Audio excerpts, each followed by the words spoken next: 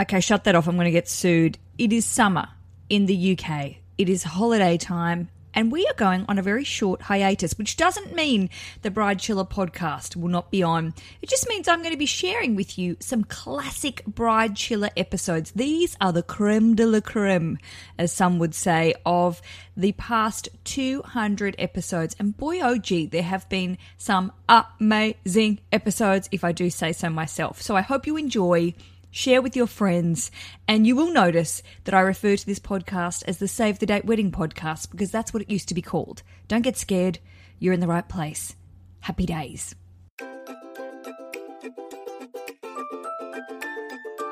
This is the Bride Chiller Podcast. It used to be called the Save the Date Wedding Podcast. Same host, better jokes, new name. Enjoy the show.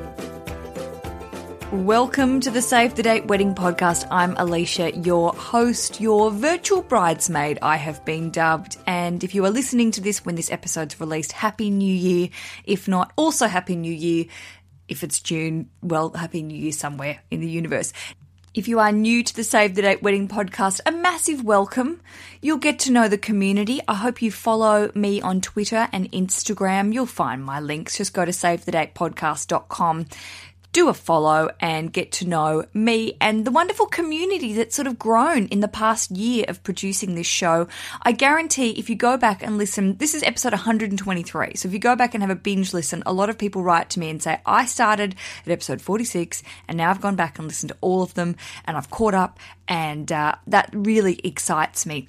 I do 2 shows a week. Monday is a themed episode like today, and then Thursday I take your very special wedding questions, and they don't have to be wedding specific entirely.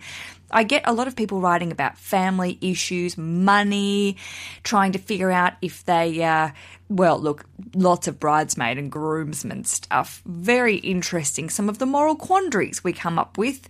One of the best questions of last year came from a lovely listener who was having trouble with deciding whether to invite her maid of honour's boyfriend because he was a dickhead, basically.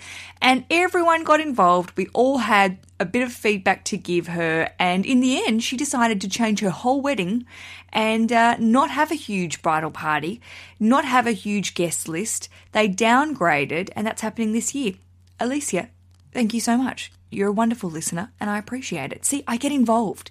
If you write me an email, I will guarantee I will write back.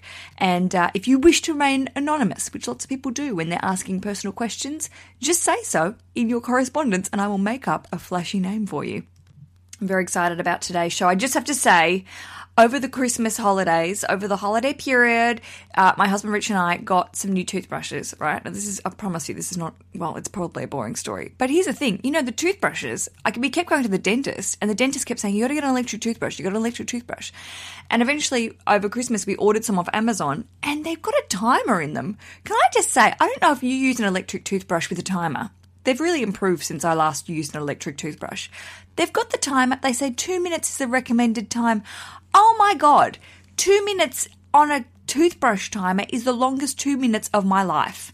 I used to do a lot, stand-up comedy is my thing. I used to do a lot of 5-minute open mic nights when I first started, and those 5 minutes could be the longest 5 minutes of your life on stage, or they could go really quickly, especially if you were killing it and everyone was loving it and you didn't want to leave.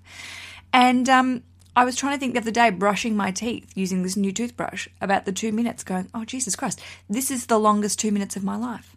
Just hurry up. Although my teeth are very shiny and clean now, so thanks dentist, thanks Amazon, whatevs. All right, shall we get on with the show? Yes, just don't even ask your rhetorical questions, Alicia, just do it.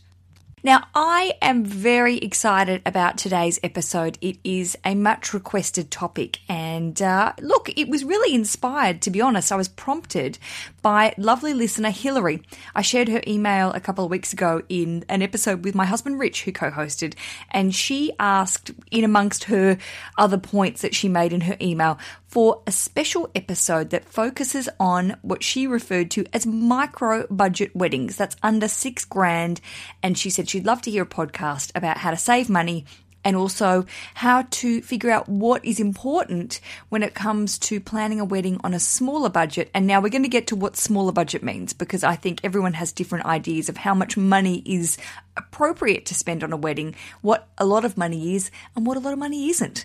And that's going to be basically depending on who you are, what you earn, where you're from. It can mean a lot of different things. However, today's episode, I've decided to keep it in the $5,000 limit area. Now, if you're in Australia, at this current exchange rate, depending on whether things crash when you're listening to this or not, it's about $7,000 Australian, 3,300 Great British Pounds, which is possibly, I don't know if it's a lot of money here. It is a lot of money. I live in the UK and, $3,000's a lot of money. Also, here you go, fun facts. In Japan, it's 607,000 yen, or if you're dealing in Indian rupees, 334,361 Indian rupees.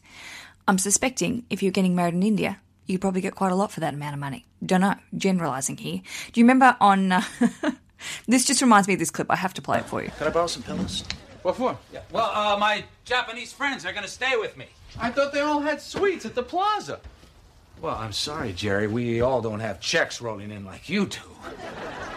Well, what about all that money from the kimonos I wear? Well, they ran out of it. Manhattan can be quite pricey, even with 50,000 yen. 50,000 yen? Isn't that only a few $100s? Well, evidently. One of the many examples of Cosmo Kramer not getting exchange rates. I just always laugh. I always think about yen and go, 50,000 yen? It's $500. It's nothing.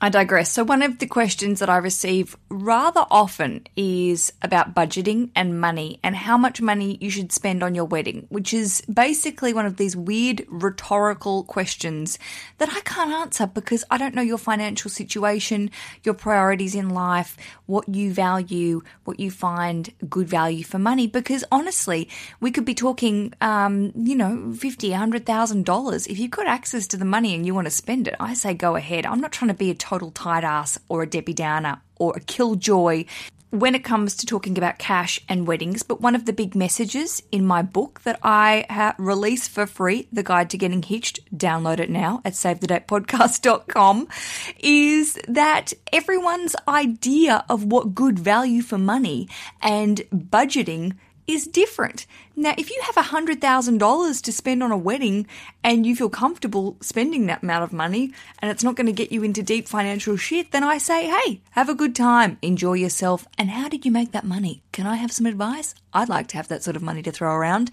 However, some people, even if they've got $100,000 to spend on a wedding, go, I don't want to spend that much money on a wedding because it's ridiculous. It's a 6-hour party. Let's move on with our lives. Let's buy a car or pay off a mortgage or something. So again, I never want to appear to be judging or putting a message out there that you're doing the right thing or someone else is doing the wrong thing. It's completely up to you and your partner and your family as to how much money you spend. However, a lot of people are not in the position to be spending thousands and thousands. I'm going to talk in dollars here because I know a lot of people are listening in America. Just transpose it to your own currency. Thousands of whatever you use on the wedding day.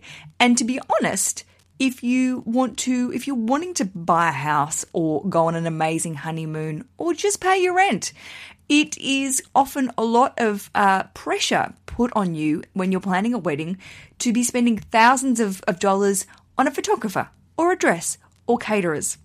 One of the big things we noticed when we were planning our wedding is that we had quite firm goals on what we wanted to spend. And when you start getting quotes and you realize the initial quotes can be god awful. I'm going to be preparing you if you haven't done this before. When you write and you have these sort of expectations, you're like, hi, I'd like you to cater my wedding. I want 50 people, blah, blah, blah, blah. And someone writes back going, that's going to be $19,000. And you're like, are you fucking kidding? What? Pump the brakes. Have you, let's just talk again.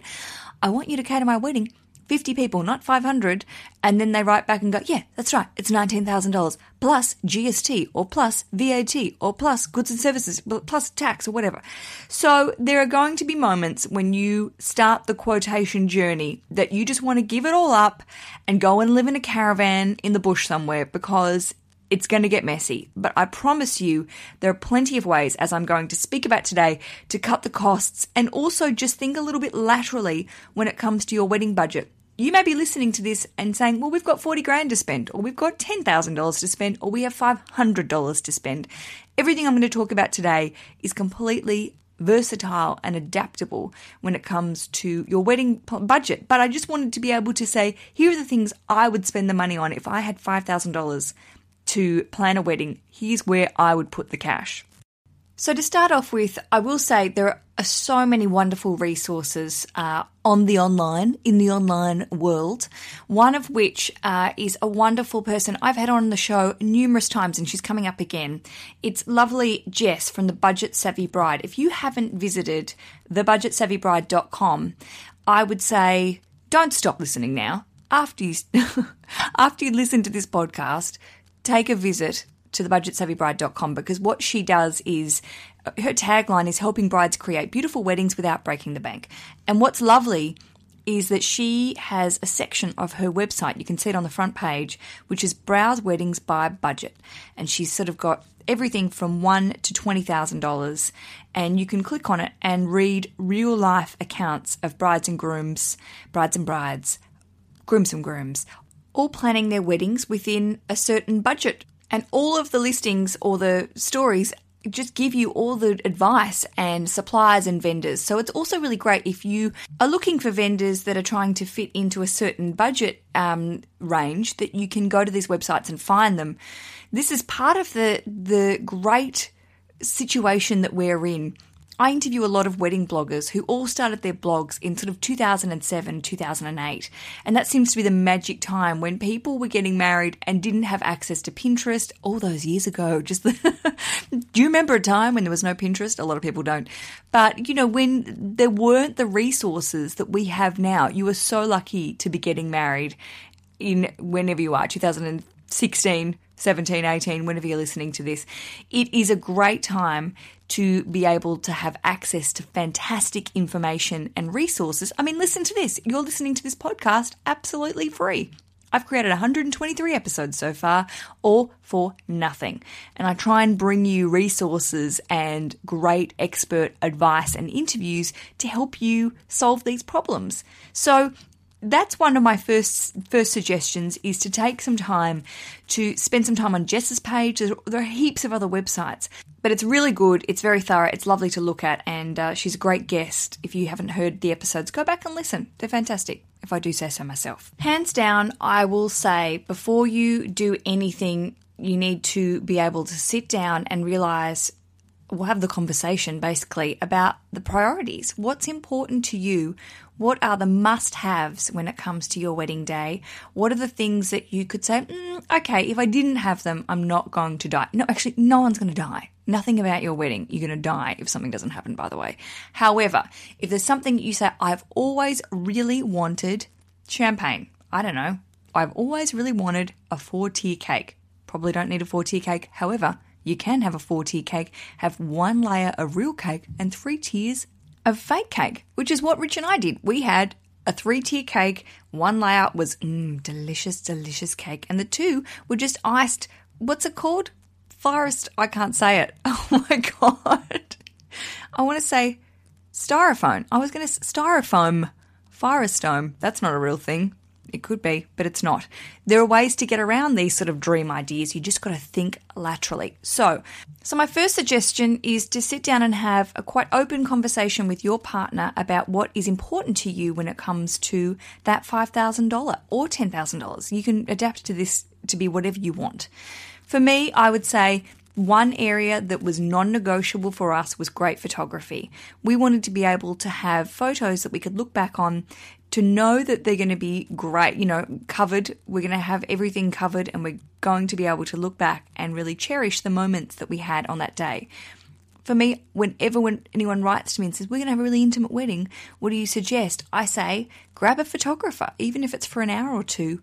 If you're having 5 people at your wedding, have someone there to document it that's not in the wedding. People are always like, yeah, but my uncle will take the photos.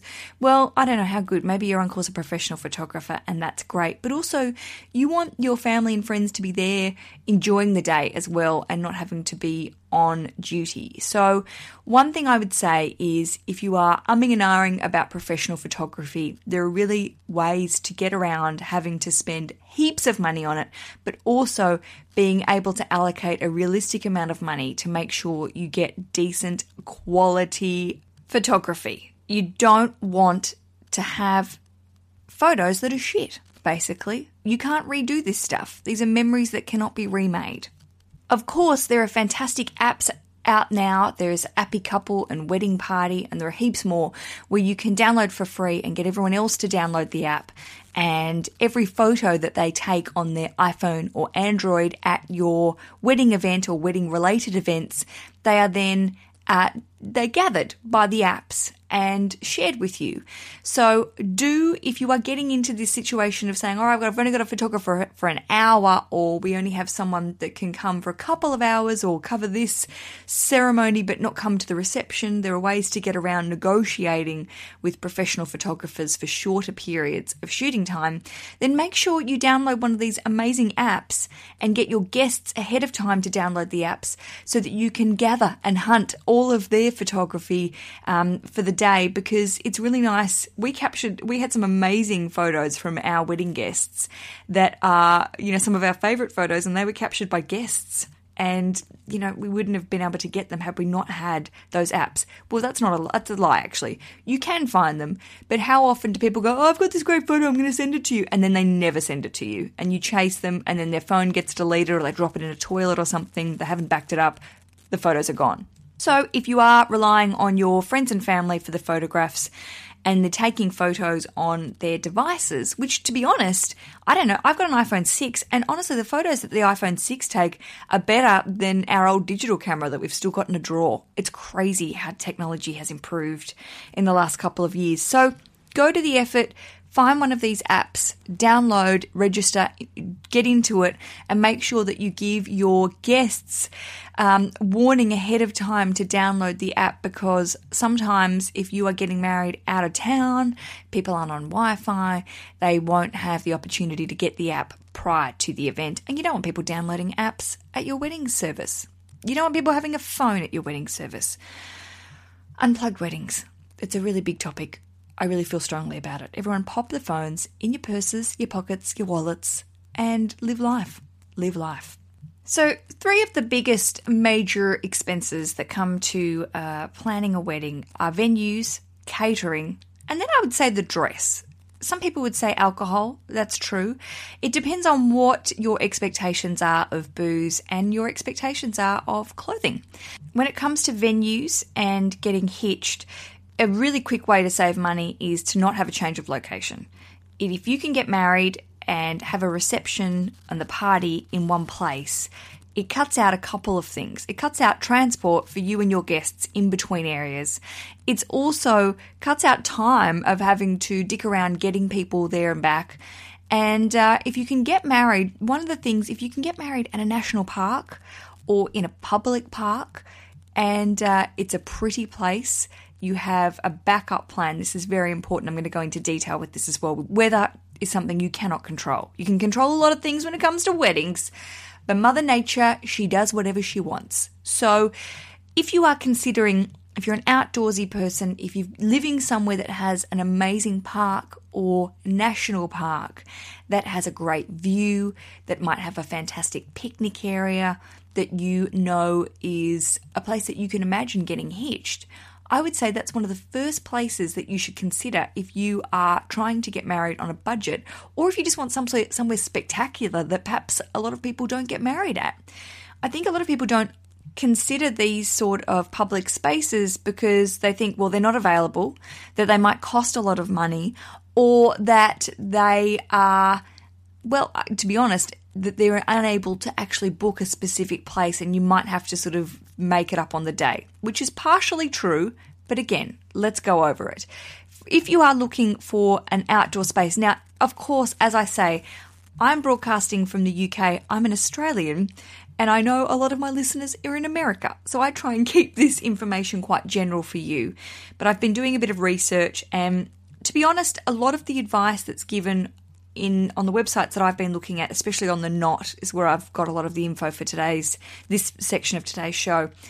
They're quite the same. National parks seem to cover and follow the same or similar rules in most Western countries. So when you are looking for a national park or outside area to have a wedding service and party, it's important that you contact the national park in particular that you are looking at inquiring about and asking about their rules, especially when it comes to permits. One thing I always say to people is if you, and this happened for us in the wedding venue we got hitched in, if you find a picture of a wedding or a write-up about a wedding on a blog, it's not unusual to contact that blog or to do some Googling and find that couple or find the wedding planner that may have helped plan that wedding or a photographer and ask some more information about how they went about doing what they're doing. We got hitched at a private house called the Boyd Baker House, and we did some ring-arounds, and we ended up finding a friend of Rich's through his university course who'd also gotten married at that venue, and we just had a little quick chat with them and said, what do you do? What were the rules? How many people could you have? So it was great being able to speak to someone who had gone through that situation and had some quick answers for us and told us about their experiences. So if you have a particular national park or public space that you wish to get married in, and when I say public space, for example, where I come from in Australia, in Tasmania, the local council have lots of spaces that are quite cool. They own art galleries. They own, in Hobart, at the docks, which sounds a lot grimier. It's not like the docks where people are like loading shit on boats. Well, they do, but there's also quite nice public buildings that you can hire for quite cheap at certain times of the year.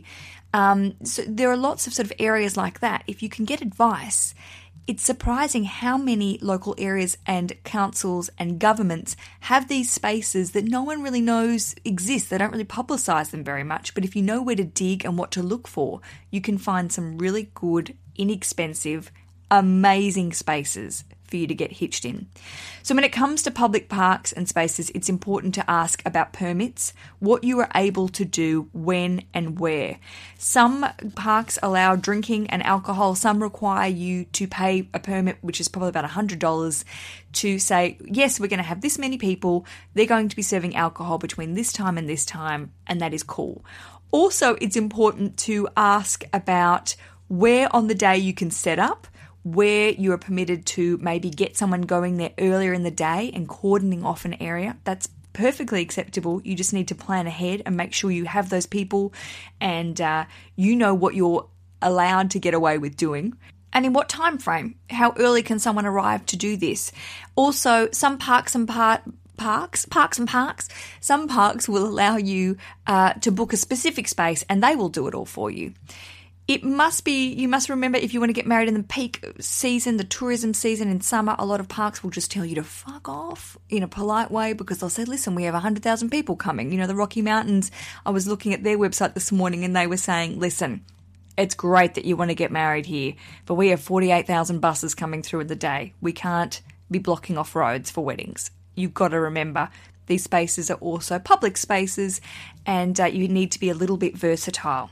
Also remember, animals are things, they are creatures that we share the space with. So if you're serving food and you're near grizzly bears, you might want to rethink how you do that. Again, a park will be able to give you lots of advice.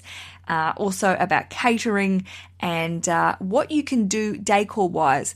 Of course, if you're using a park or a beautiful space, I know here in London they've got some gorgeous park spaces where they've got rules where they go, well, you can't have a fire here. You can't have a barbecue. You aren't allowed to be putting up tents. You can't just walk down the road and put up a marquee in the middle of a park or a soccer pitch or something. It just doesn't work like that. It's really just about doing your research, but also making sure if you spot a building and it has some sort of government plaque or something on it, make a call, ring and ask who owns it. How do I get access to it? This is really fun when it comes to organising a wedding and you've got a bit of time up your sleeve. This is the really fun bit when you can find a space that perhaps no one had thought of getting married at before, or find a space that perhaps is a little harder to negotiate, but if you have the benefit of time up your sleeve, you might be able to find something really cool in a very small budget range. Also, I've mentioned before, Airbnb is awesome for finding places. It's important that you are honest and open about what you're planning to do there. You can't just hire someone's house and put on a wedding. Well, you could. You just don't want to be a dick about it and something go wrong and then you ending up having to pay a big bill. There is actually a box now you can tick that says available for events on Airbnb. That's something that people have obviously listed their property and said, this is a big hall or something, or come and get married on our farm. You can save a lot of money, especially if you're having a smaller wedding and you want to be bringing in your own catering or you want to self-cater.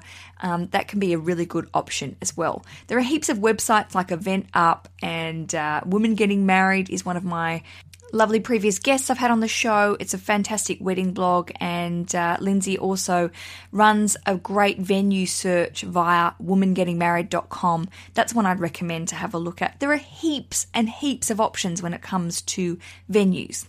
Now, catering, again, is another big decision to make, and it's also a matter of where you're getting married as to who they will allow to bring in food. So if you want to do outside catering, but you're at a hotel, just forget it. It's not going to happen.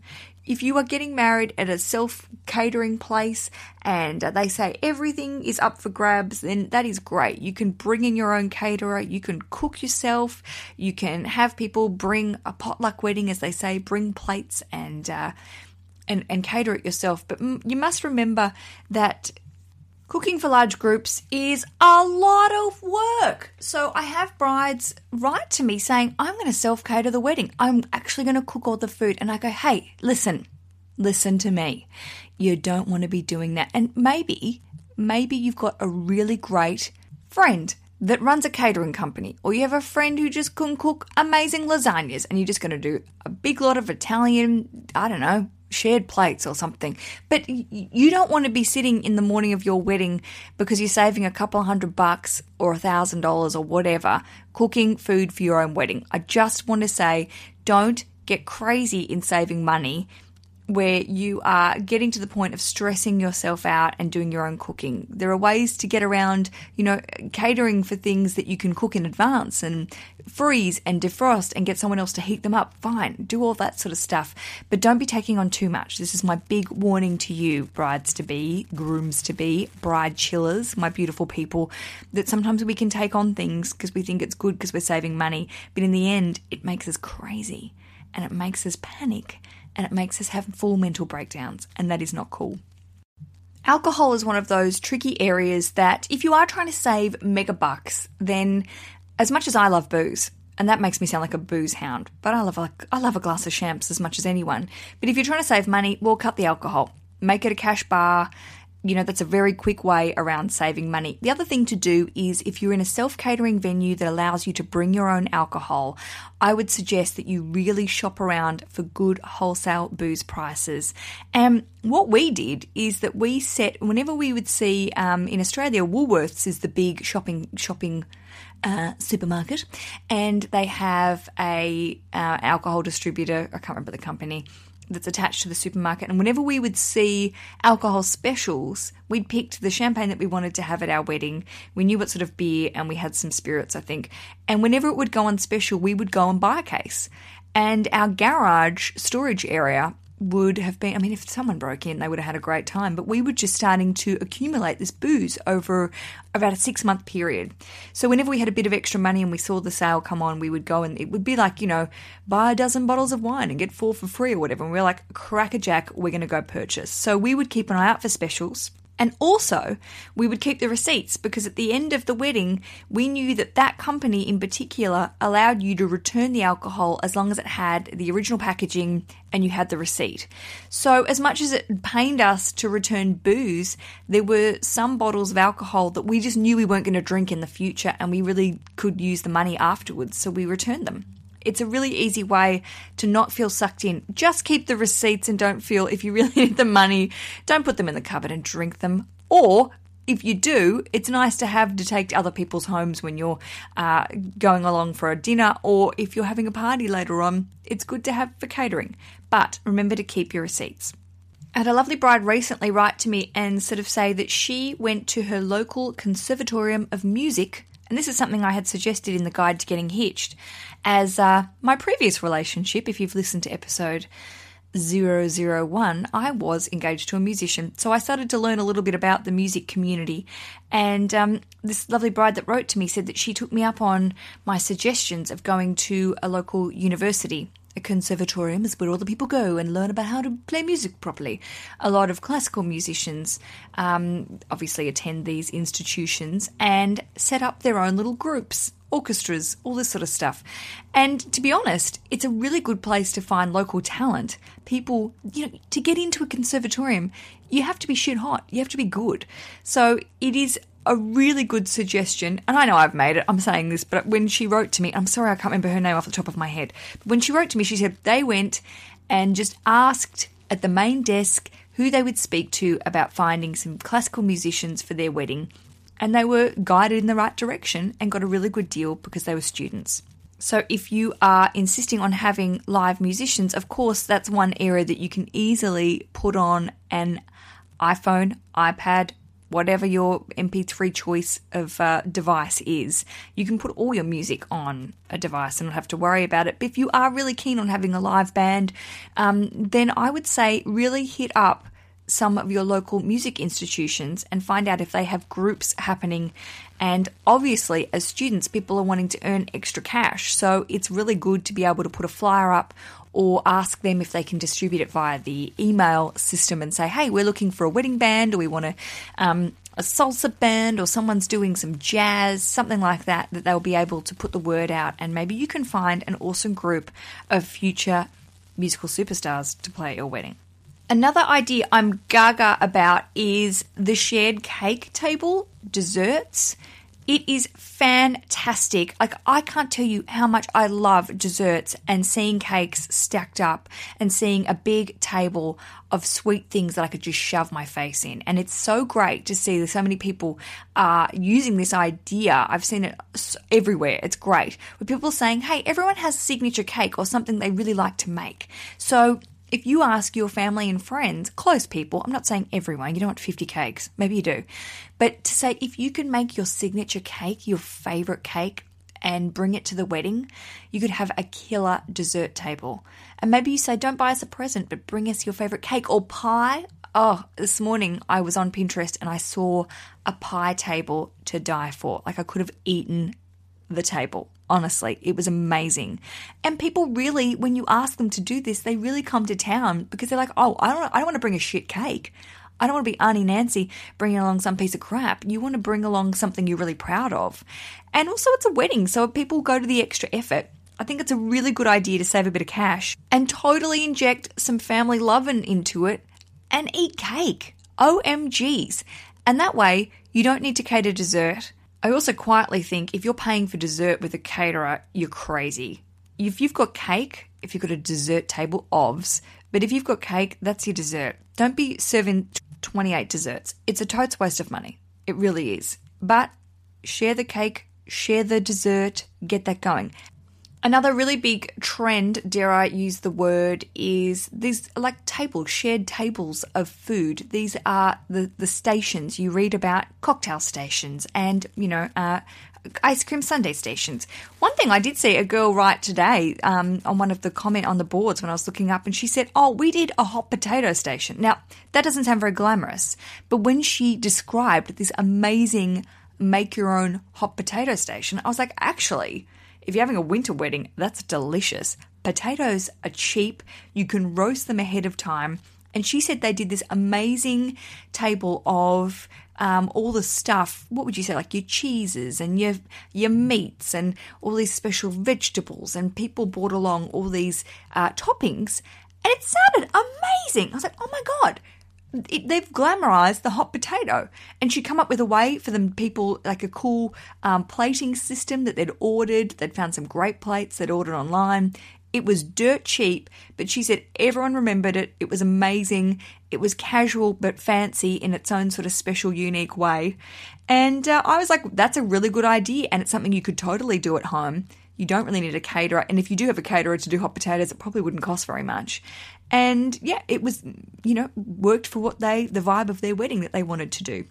A big special note, and I do say this in the book a few times, if you're going to self-cater, you need to really think about making sure that the food is kept in a hygienic way. You don't want everyone spewing and shitting their pants 4 hours after your wedding because someone didn't put the bacon in the fridge. Just saying. You want to be sure that the food is prepared in a hygienic way. And I'm not saying that your mother-in-law's kitchen's not hygienic, but just make sure things are done properly and looked after, because you don't want people to get sick. You really don't, and you don't want to get sued. Again, if you're bringing food into another venue, you will be asked probably to sign some sort of disclaimer about the fact that they have nothing to do with the food preparation, and you will be solely responsible for the output of that food and the results of people eating that food. Again, if you are new to the podcast, I very much can say go back and listen, to the whole podcast, but there was a particular episode I recorded with a wedding lawyer, Christy Asselin, and she is fantastic. And in the episode that we did, she talks a lot about just covering your ass when it comes to contracts, but also just making sure you know where you stand legally if you're doing things yourself, who is covered for what and who you can fall back on if things go wrong. Very important that you think about these situations, because people love to sue other people, even unfortunately, if you know them. Oh my giddy aunt, I have got a list of like 20 other things. Maybe I'll do another episode to follow this up. If you've enjoyed it, let me know, because this is something that, saving money is not hard. You just got to think laterally. I will say my final 2 points, because I don't want to keep you. The final 2 points I have to say are, when it comes to wedding dresses, I can say this 100 times, and I know people listen and go, but it's like white noise, like, I don't want to hear this. Just listen to me for 2 minutes. There are thousands of other brides out there who are probably looking for the same dress as you or a similar dress. And they wear that dress when they purchase it. They might spend $5,000 or something crazy, and then they wear it, and then they go, oh my gosh, I now owe $5,000 on my credit card. I'm going to sell that dress so some other bride can wear it. There are so many marvelous, marvelous websites, stores that repurpose wedding dresses, that only accept goods and consignments that are in top working condition, that are cleaned professionally, and that haven't been altered too much. If you aren't looking at these resources and you're on a budget, and even if you're not, you're crazy.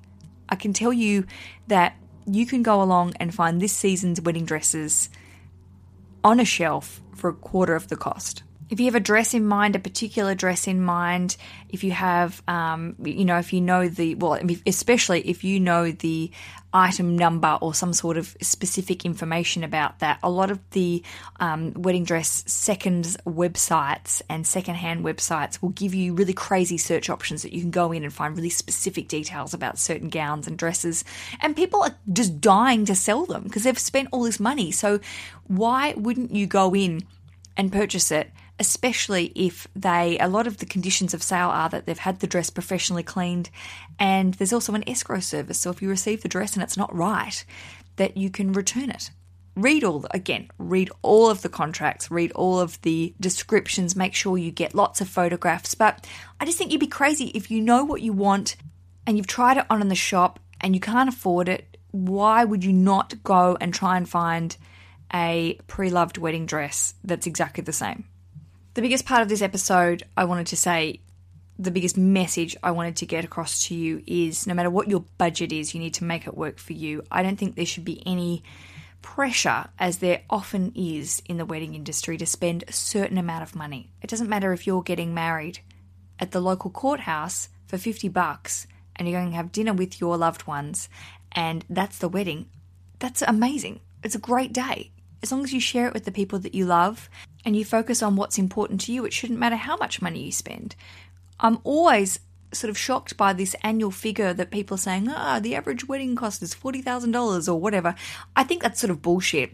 we've talked before on the show about averages and how it works sort of in the wedding industry's favour to keep touting these huge numbers, because then people feel obliged to spend that sort of money. Or they go, well, I've heard that 70% of people do spend $40,000, so we better go and get a loan. And people, that sounds crazy, but people do it. And they sort of go, well, that's fine, because I know that's what people spend. So, yeah, it wasn't what we were expecting and we can't really afford it, but that's how much it costs. So, meh.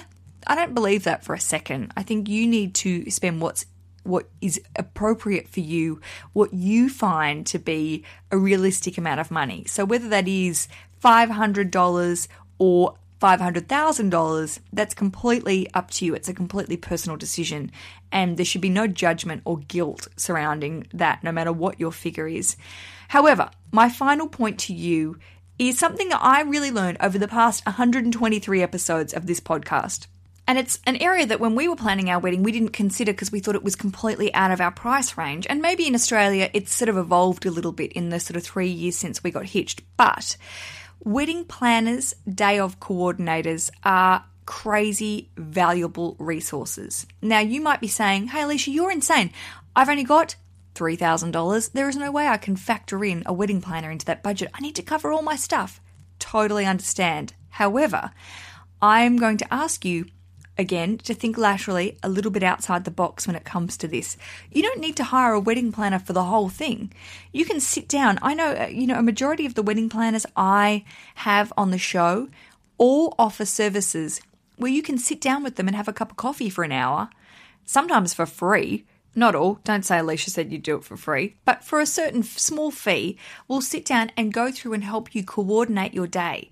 They are great people to bounce ideas off, to say, hey, have you done this before? Or do you know anyone that could help me with this? Or do you think that's a realistic time frame? Or do I need to get a permit for this? These are people that are often really happy to help you out. And especially if you can communicate to them, look, I don't have the cash to bring you on as a full-time wedding planner for our wedding celebrations, but I've heard wonderful things about you, or I've heard you have organised a wedding in this national park. Could we go for a coffee and can I give you $100 to help me figure out how to do my permits? Or how about we do a day of coordination deal where I pay you $500 and you come and run the whole day for me, and I do all the running around beforehand and get you all the information, but this is what we do.